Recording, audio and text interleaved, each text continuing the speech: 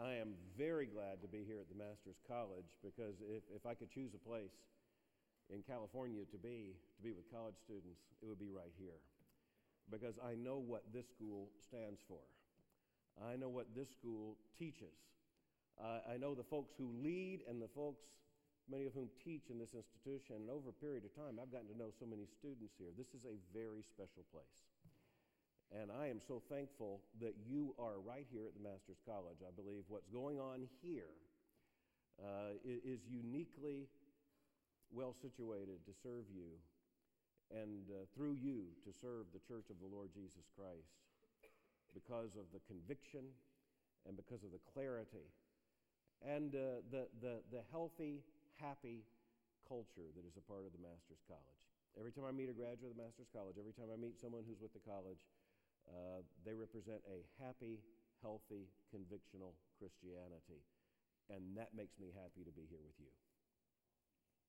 We're going to turn to a familiar passage of Scripture, and that's the 3rd chapter of John. The Brits have an expression of carrying coal to Newcastle, which is the coal center of Britain. In other words, why would you take coal to the place from which coal comes? Same kind of question someone might ask. You're coming to the Master's College. This is a college in which students and faculty and staff, leadership alike, know the Scripture. And if they know the Scripture, they certainly know John chapter 3. Last night, preaching at the Shepherds Conference, I preached an exposition on Malachi 2. Fairly confident that no one out of the thousands of people gathered there for the Shepherds Conference had ever in their lives heard an exposition of Malachi chapter 2. The opposite is the case this morning. I assume that almost everyone in the room has heard an exposition of John chapter 3. But one of our confidences in Scripture, a part of the perfection of Scripture, is that it is alive. It is the Word of God in a living sense, sharper than any two-edged sword. We return to a text as familiar as it is to us because it is new every time we read it. The Holy Spirit, who sovereignly is applying this word to our hearts through the act of preaching, conforming us to the image of Christ, does it anew every time the text is preached. I also want us to look at this text because it reminds us of a couple of hermeneutical principles that we just need to keep in mind every once in a while. Perhaps those who know the Bible best need to keep these principles ever foremost in mind. One of them is this.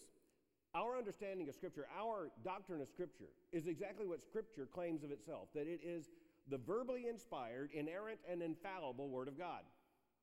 And that means that the perfection of Scripture, its inerrancy, extends to every single word of Scripture. That claim of inerrancy does not extend to the chapter and verse divisions because they are not original to the text. John did not write a gospel separated into chapters and verses. Now, by the way, we should be very happy that the Bible is divided into chapters and verses. This is a very happy thing. It's happy for every reason. Here's one.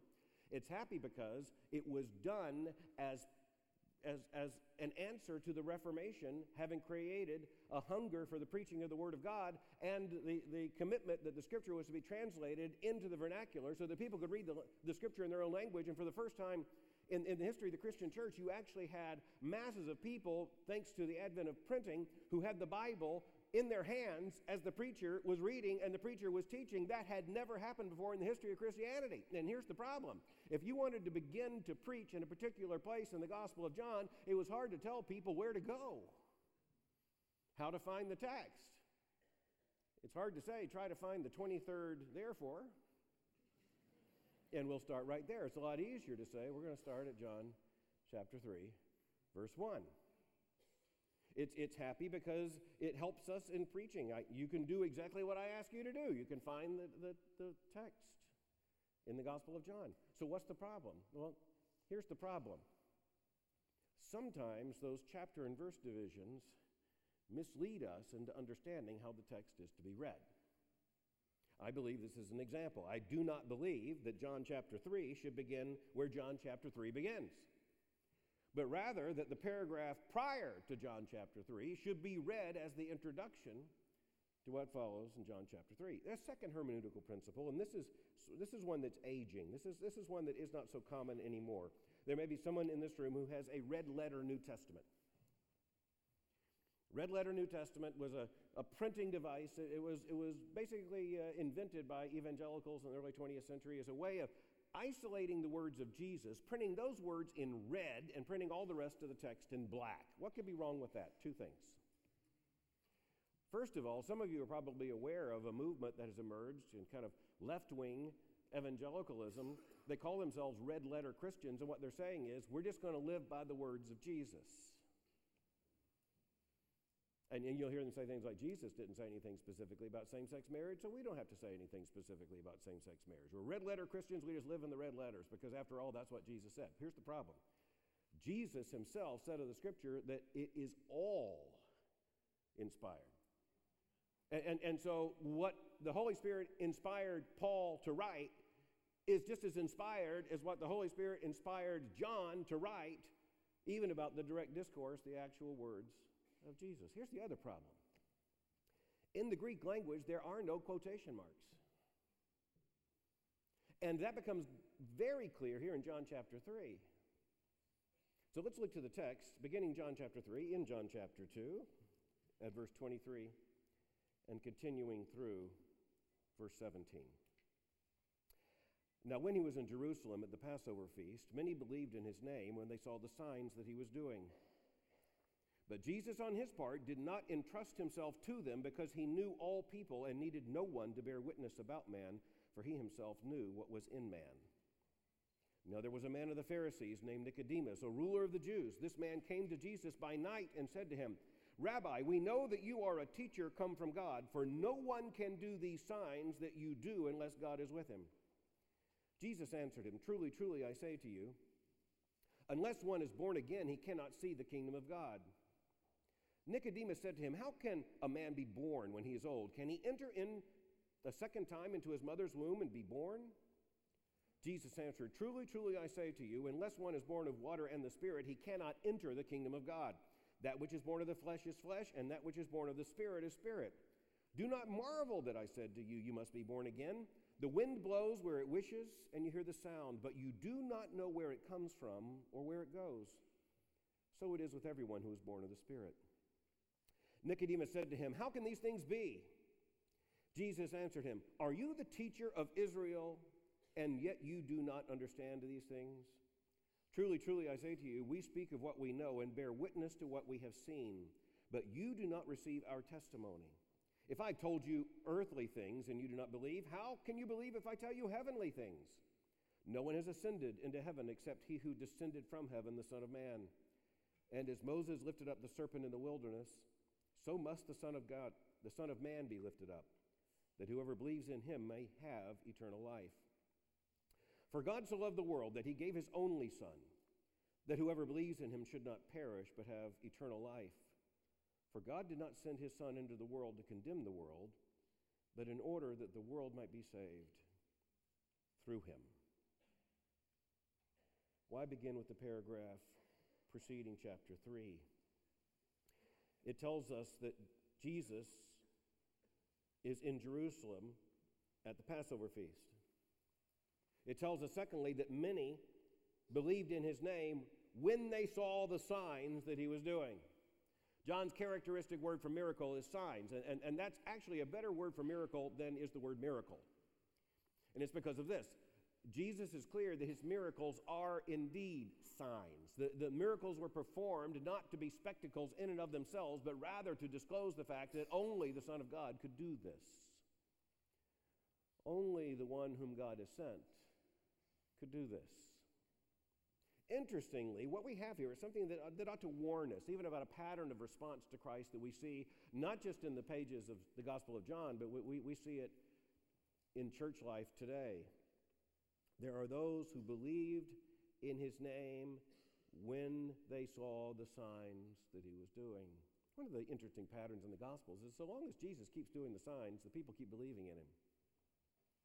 At least many do. The word many is used here. In other words, there are those who have to have a sign in order to believe, then they got to have a sign pretty regularly. You see that pattern in some Christian churches where you see the urgency to come up with a sign just about every time people gather together. There's not a sign of this, a sign of that. People aren't going to stay, they're not going to come, they're not going to believe. We're told here that Jesus understood their hearts. He knew them. It's an amazing statement. It goes right back to what we would read, for instance, in the book of Exodus, where when it speaks of the children of Israel in captivity, and they cry out to God, and then chapter 2 simply ends with the words, "And the Lord knew." He knew. His omniscience. He knows more than they knew about their own oppression. He knew everything. He knew past, present, future. He knew how it happened, and he knew what he was going to do. We're told here that Jesus knows. He did not entrust himself to them because he knew all people. That's what's so key to introducing John chapter 3. He knew all people. And not only that, he needed no one to bear witness about man. He didn't need to consult experts on anthropology to understand humanity. In the beginning was the Word, and the Word was with God, and the Word was God. All things were created by him, including every single man. He knew what was in it. He didn't need to have any advice on how to understand humanity. He needed no one to bear witness about man, for he himself knew what was in man. Then that first word of what's marked as chapter 3. Now, there was a man of the Pharisees named Nicodemus, a ruler of the Jews. Nicodemus is going to be identified 3 different ways in John chapter 3. He's going to be identified as you see here, a man of the Pharisees. He's going to be identified as a ruler of the Jews and a teacher of Israel. 3 different titles, 3 different descriptors given of Nicodemus. This is a man who is in the inner circle of the inner circle. He's in the elite of the elite. As a matter of fact, there would have been very few, if any, others in Israel who would have been able to check off all 3 of those particular descriptors. He is, first of all, a Pharisee. Now, here again, we as evangelicals, we have a certain pattern of hermeneutical intuition. And in other words, we interpret sometimes by intuition. And so from the time we're little kids, if you were in Sunday school and you're taught the scripture, when you hear the disciples, that's our team. And when you hear the Pharisees, that's the opposing team. And so really early, you have the instinct, when you hear the disciples, yay. When you hear the Pharisees, boo. But the interesting thing is to understand that as this is stated in terms of first century Judaism, that would not have been exactly the response. No, indeed, when we think about what it means to be called a Pharisee, especially in the context here of Nicodemus coming to see Jesus, we need to remind ourselves that they were the sect within Judaism, a sect of men who sought to be the most God-honoring they could imagine.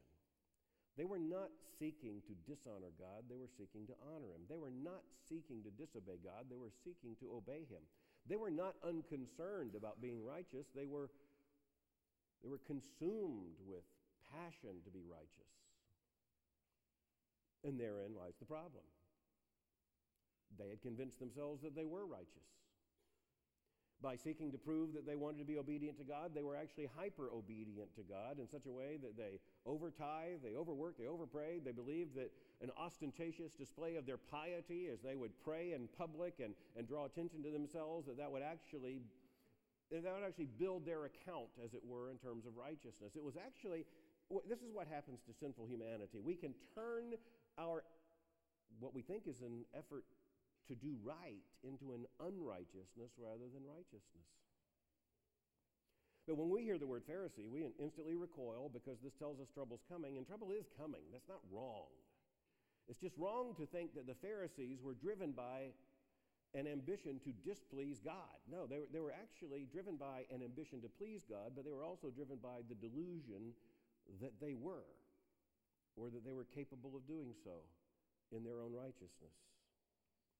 He's a member of the Sanhedrin, he's a ruler of the Jews. He's in the inside of the political elite in terms of the Jews. Later, Jesus himself will refer to him as the teacher of Israel. Nicodemus, we are told here, and you know this story already. This man, we are told, Verse 2, this man came to Jesus by night. Again, we know this story, and at this point, what we think we know is that Nicodemus, a Pharisee, a ruler of the Jews, teacher of Israel, did not want to come in public to see Jesus, didn't want to come in the light of day to see Jesus, didn't want to attract any publicity, and what's here is a form of Pharisaical subterfuge. That's not exactly wrong, but it's probably not right. Again, put in the context of first century Judaism, what should jump out at us when we hear that Nicodemus came by night is not subterfuge, but urgency.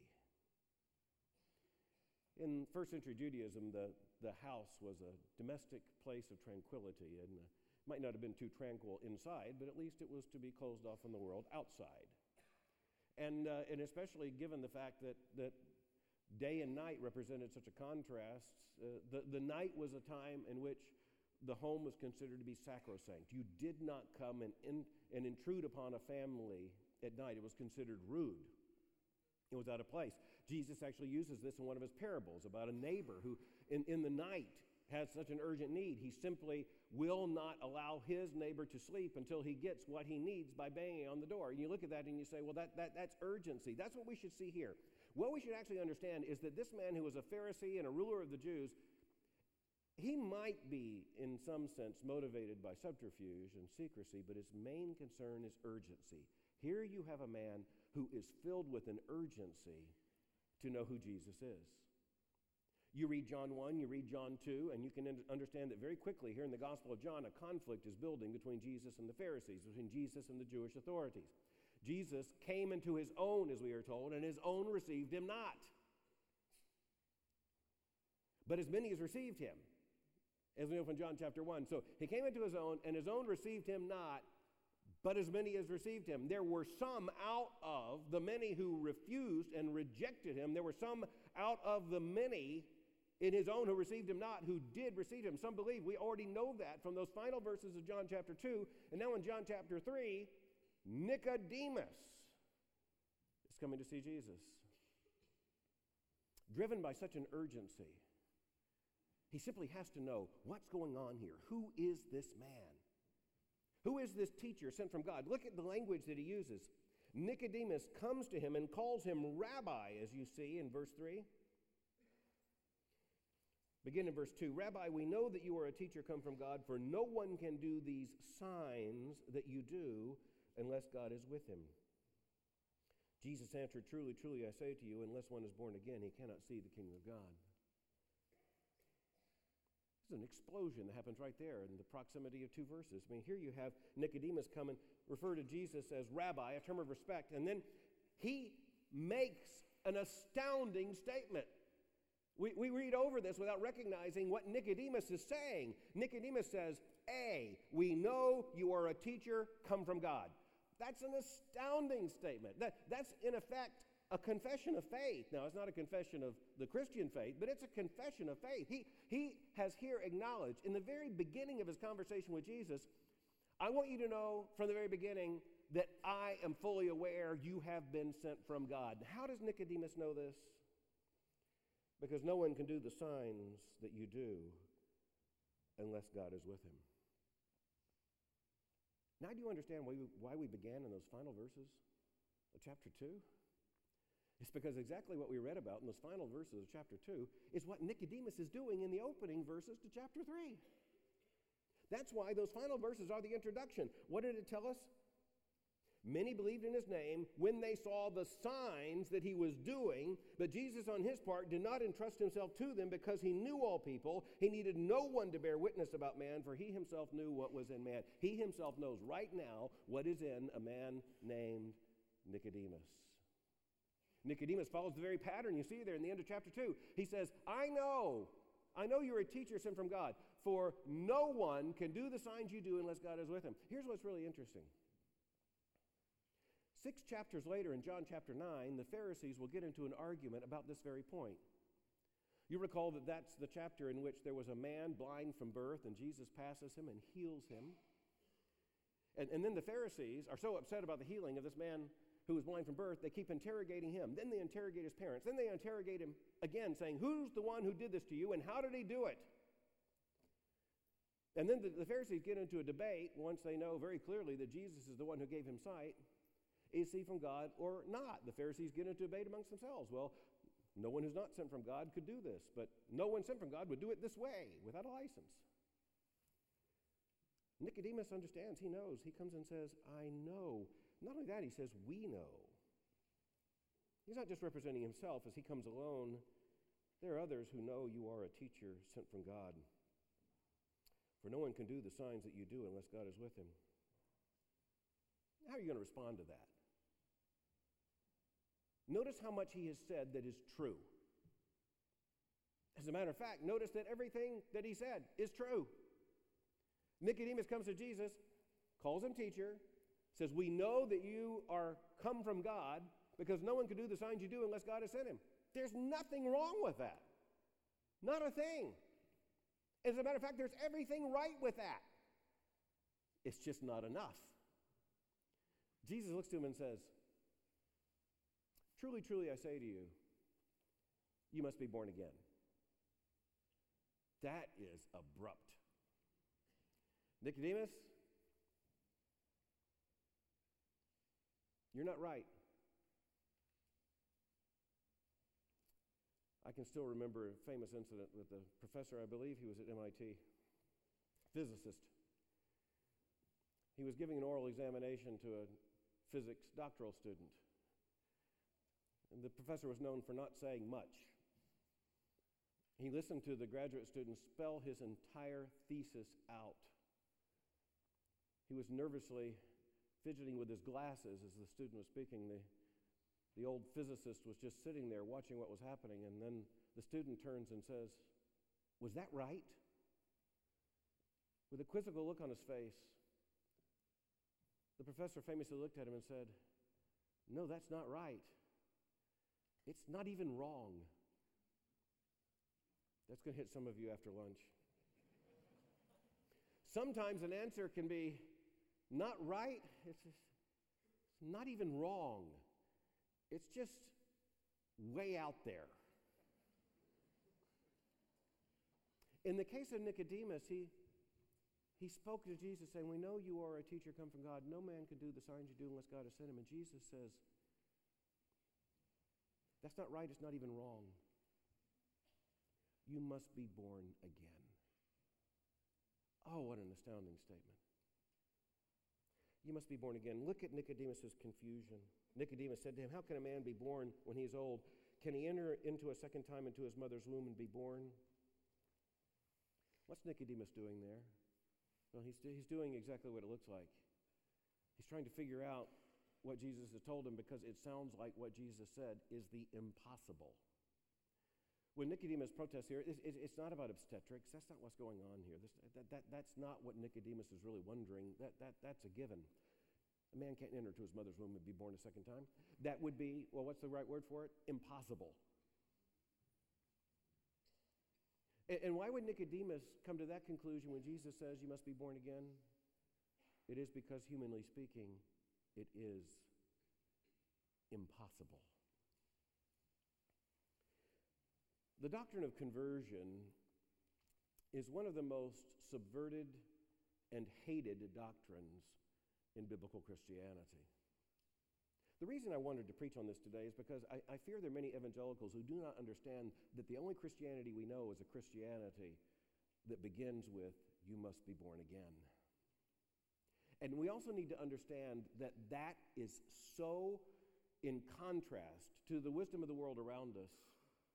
They honestly cannot possibly believe that it is possible to be born again, that it is necessary to be born again, or that it could be healthy to be born again. Theological liberalism in the 19th century very clearly rejected the need for conversion. Horace Bushnell, famous liberal theologian in the late 19th century, he argued that instead Christian nurture should be the expectation. We should raise Christians from birth in the Christian home in order that, as he famously put it, there should never be a point at which the child knows himself to be anything other than a Christian. And that's pretty much the way mainline liberal Protestantism has worked. You know, we don't want anything as psychologically unhealthy as a conversion. We don't want to tell kids they're sinners. That would bruise their little egos and harm their little development, and it would make them have negative thoughts about themselves. We want them to have only positive thoughts about themselves. And conversion hinges on the understanding that we are not fundamentally good, we are not fundamentally right, we are not fundamentally worthy, but rather we have to begin anew. Absolutely. William James, perhaps the most influential philosopher in American history, invented basically the worldview we now know as pragmatism. He denied the reality of absolute truth. He argued that in his famous formula, truth is what happens to an idea. In other words, an idea is simply an idea, and if it works, it's true. If it doesn't work, it's not true. It's a subversion of the entire biblical worldview. But he also wrote the most influential book in terms of religious psychiatry or psychology, entitled The Varieties of the Religious Experience. And in the early decades of the 20th century, William James said that humanity is divided between the once-born and the twice-born. And he suggested that being twice born might be necessary for some people, but it would be necessary because of an underlying psychological condition of need. But in general, William James said, it should be avoided to have to be twice born. Being once born should be enough. In 1976, Jimmy Carter ran for president of the United States. He had been the governor of Georgia, and he spoke of himself as a born-again Christian. It turned out that most people in the secular media had no idea what a born-again Christian was. Unlike you, they are not familiar with John chapter 3. And needless to say, that was now a long time ago. Newsweek magazine came out with a cover story, The Year of the Evangelical, because they had discovered born-again Christians, and they did all this stuff about being born again.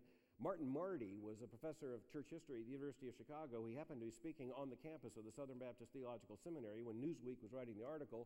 Susan Cheever, the religion editor at Newsweek, called him, got him in the guest house on our campus, and asked him to define a born-again Christian. Martin Marty knew exactly what was happening. He was hearing from Newsweek magazine, and they had no idea what a born-again Christian was. And Martin Marty famously responded to him saying, you know, you've got bureaus all over the world. You think you know what's going on in New Delhi, you know, in Tokyo and Baghdad? He said, how about sending some of your reporters and creating a bureau in Birmingham? Because you would discover that born-again Christians are not an exotic tribe that just might be found with enough, you know, a sophisticated anthropological team sent by National Geographic. It just might happen that you could find some of them in New York City. Jesus told Nicodemus, you must be born again. Nicodemus says, it's impossible. And Nicodemus is right. The conversation goes on. Jesus says to him, truly, truly, I say to you, unless one is born of water and the Spirit, he cannot enter the kingdom of God. That which is born of the flesh is flesh. That which is born of the Spirit is spirit. Do not marvel that I said to you, you must be born again. Jesus says, it is impossible. Humanly speaking, being born again is impossible. You recognize why all these secular psychotherapeutic theories end in failure? It's because secular psychology, looking at the human problem, says something in there needs to be fixed. There's a need in there that needs to be satisfied. There's a complex there that needs to be decoded. There's a syndrome there that needs to be understood. There's a privation or something that explains why this person behaves in this way, and there's something we need to fix it. We will fix it by intervening with a therapy, with some kind of therapeutic modality of one sort or another. And the problem is, what human beings need is not therapy. It's being born again. Nicodemus is completely puzzled. He says to Jesus, well, if I have to be born again, that's just impossible. And Jesus says to him, truly, truly, I say to you, he doubles down, unless one is born of water and the Spirit, water speaking of that first birth, meaning of the of the actual birth of the baby, that's not referring to baptism in this case, unless one is born of water and the Spirit, he cannot enter the kingdom of God. He's talking to a Pharisee, he's talking to a ruler of Israel, and he is telling him to his face, unless you're born again, you can't enter the kingdom of God, which is saying, Nicodemus, you came to me and you said, I am come from God, because no one can do the signs that I do unless God has sent him. But actually, unless you're born again, you don't know anything. You can't see anything. Catastrophic language from Jesus to Nicodemus. And again, Jesus just intensifies it, getting to a principle he will repeat in John chapter 6. That which is born of the flesh is flesh. That which is born of the Spirit is spirit. So don't marvel that I said to you, you must be born again. In verse 8, Jesus says, the wind blows where it wishes, and you hear its sound, but you do not know where it comes from or where it goes. So it is with anyone who's born of the Spirit. This is the sovereignty of God and salvation. This is actually the doctrine of election right here in John chapter 3. The wind blows where it wishes. This is the Holy Spirit in regeneration. This is the Holy Spirit in bringing about the new birth. That it is impossible. Humanly speaking, it's impossible. Nicodemus is right. If someone comes up to you and says, right now, be born again, you couldn't do it. If someone at the point of your life says, look, the only escape is for you to be born again, birth yourself again, it's impossible. But Jesus, of course, has just told Nicodemus, you must be born again. And then he says, don't marvel at this. You can't predict where the wind goes, but you see the effect of it. You can't explain the wind, but you can see what it does. Such it is with the kingdom of God. And isn't it the way? How in the world did we end up in this room as believers in the Lord Jesus Christ? How is it that we were born again?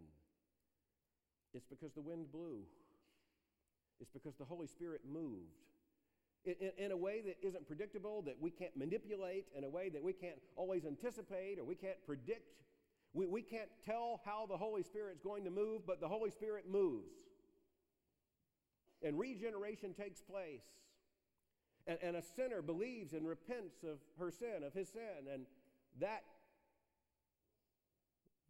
sinner becomes a believer in the Lord Jesus Christ. That sinner is born again. Being born again is not something that happens to some Christians. It is the only way to become a Christian. It's not a way in which we might please God. It is the only way we can be found pleasing to God. This is why we preach the gospel indiscriminately. It's just like what Jesus was talking about in the parable of the sower and the soils. It would be tempting to think we could just take the seed and let's go and find the people who are the good soil. Let's just do that. Let's use marketing analysis. Let's use anthropological data. Let's go to the places where there's going to be more good soil. Let's stay out of the places which is going to be like the hardened ground. Let's do our best to do soil analysis so we can see the rocky soil and the weed-infested soil. We're going to stay away from those. We are going to be the evangelists of the good soil. Try it. By the way, if the preaching of the gospel was only to the people thought to be good soil, many of us in this room would never have heard the gospel. We're to preach the gospel indiscriminately. We're to take it to the places everybody says it's impossible that anyone there will ever believe. Because actually, it's impossible that anyone anywhere would ever believe, except for the sovereign Holy Spirit of God. You see the wind where it is blown. You can't predict where it blows. So it is with everyone who's born of the Spirit. Nicodemus said to him, how can these things be? Another honest question. This is not an antagonistic question. This is very different from, how can a man enter into his mother's womb a second time and be born again? That can't happen. That's impossible. This is different. Jesus is talking to Nicodemus. Nicodemus simply, in effect, rhetorically surrenders. How can these things be? Jesus, again, intensifies. He says, so you're the teacher of Israel, and you don't understand these things? This is People of God 101. You're the teacher of Israel. So Nicodemus, what exactly are you teaching? It all begins with you must be born again. And if you haven't been born again, and you don't even understand what it means to be born again, if the whole doctrine of conversion and regeneration of all of this is foreign to you, What in the world are you teaching Israel, you teacher of Israel? Truly, truly, I say to you, we speak of what we know and bear witness to what we have seen, but you do not receive our testimony.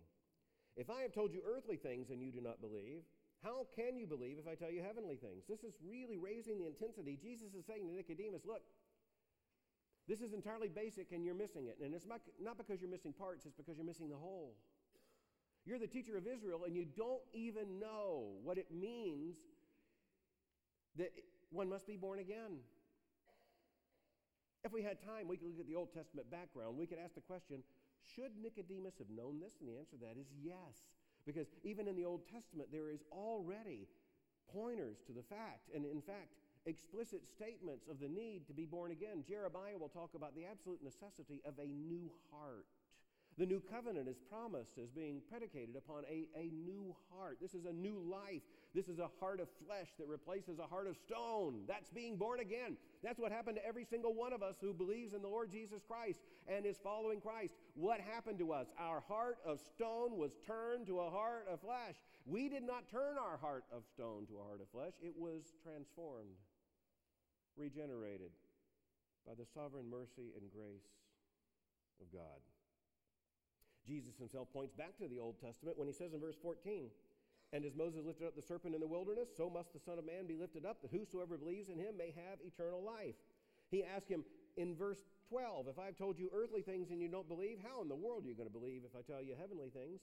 Then he identifies himself as the Son of Man. No one has ascended into heaven except he who descended from heaven, the Son of Man. On what authority is Jesus speaking? When he says you must be born again, it is the authority of God himself. As he is the Son of God, he is the Son of Man. He is the one who has descended from the Father. You must be born again. He must be lifted up, even as that bronze serpent in the wilderness was lifted up, that whosoever believes in him may have eternal life.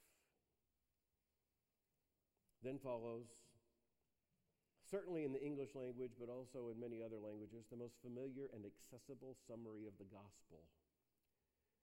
We know it as John 3:16. For God so loved the world that he gave his only Son, that whosoever believes in him might not perish, but have eternal life. Here's that red letter New Testament problem. Did Jesus say this? Most Johannine scholars, there are no quotation marks, would look at the text in the original language, and it would appear that Jesus probably would put a quotation mark at the end of verse 15. Then what we do with verse 16? The same thing we do with any other verse of Scripture. This is the inspired, inerrant Word of God. At some point throughout the Gospel of John, Jesus stops speaking, and John, inspired by the Holy Spirit, explains what Jesus was saying. That's why we have the Gospel of John. It's not just a transcript of what Jesus said. It is a theological explanation inspired by the Holy Spirit so that we would understand it.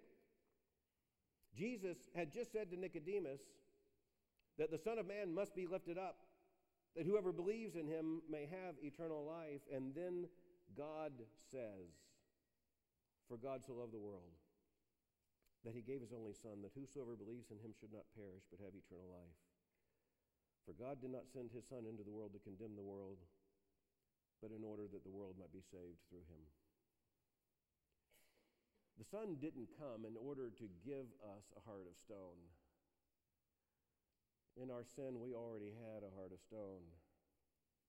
He didn't come into the world to condemn the world because the world was already under condemnation. But God so loved the world that he gave. That's such an important word. He gave, not just he sent, not just he assigned. He gave in the ultimate act of giving that culminates in the cross and in the empty tomb. He gave his only Son, that whosoever believes in him might not perish but have eternal life. That whoever believes in him will be born again. Whoever believes in him will have that heart of stone replaced with a heart of flesh. Whoever believes in him will be transformed from being dead to being alive.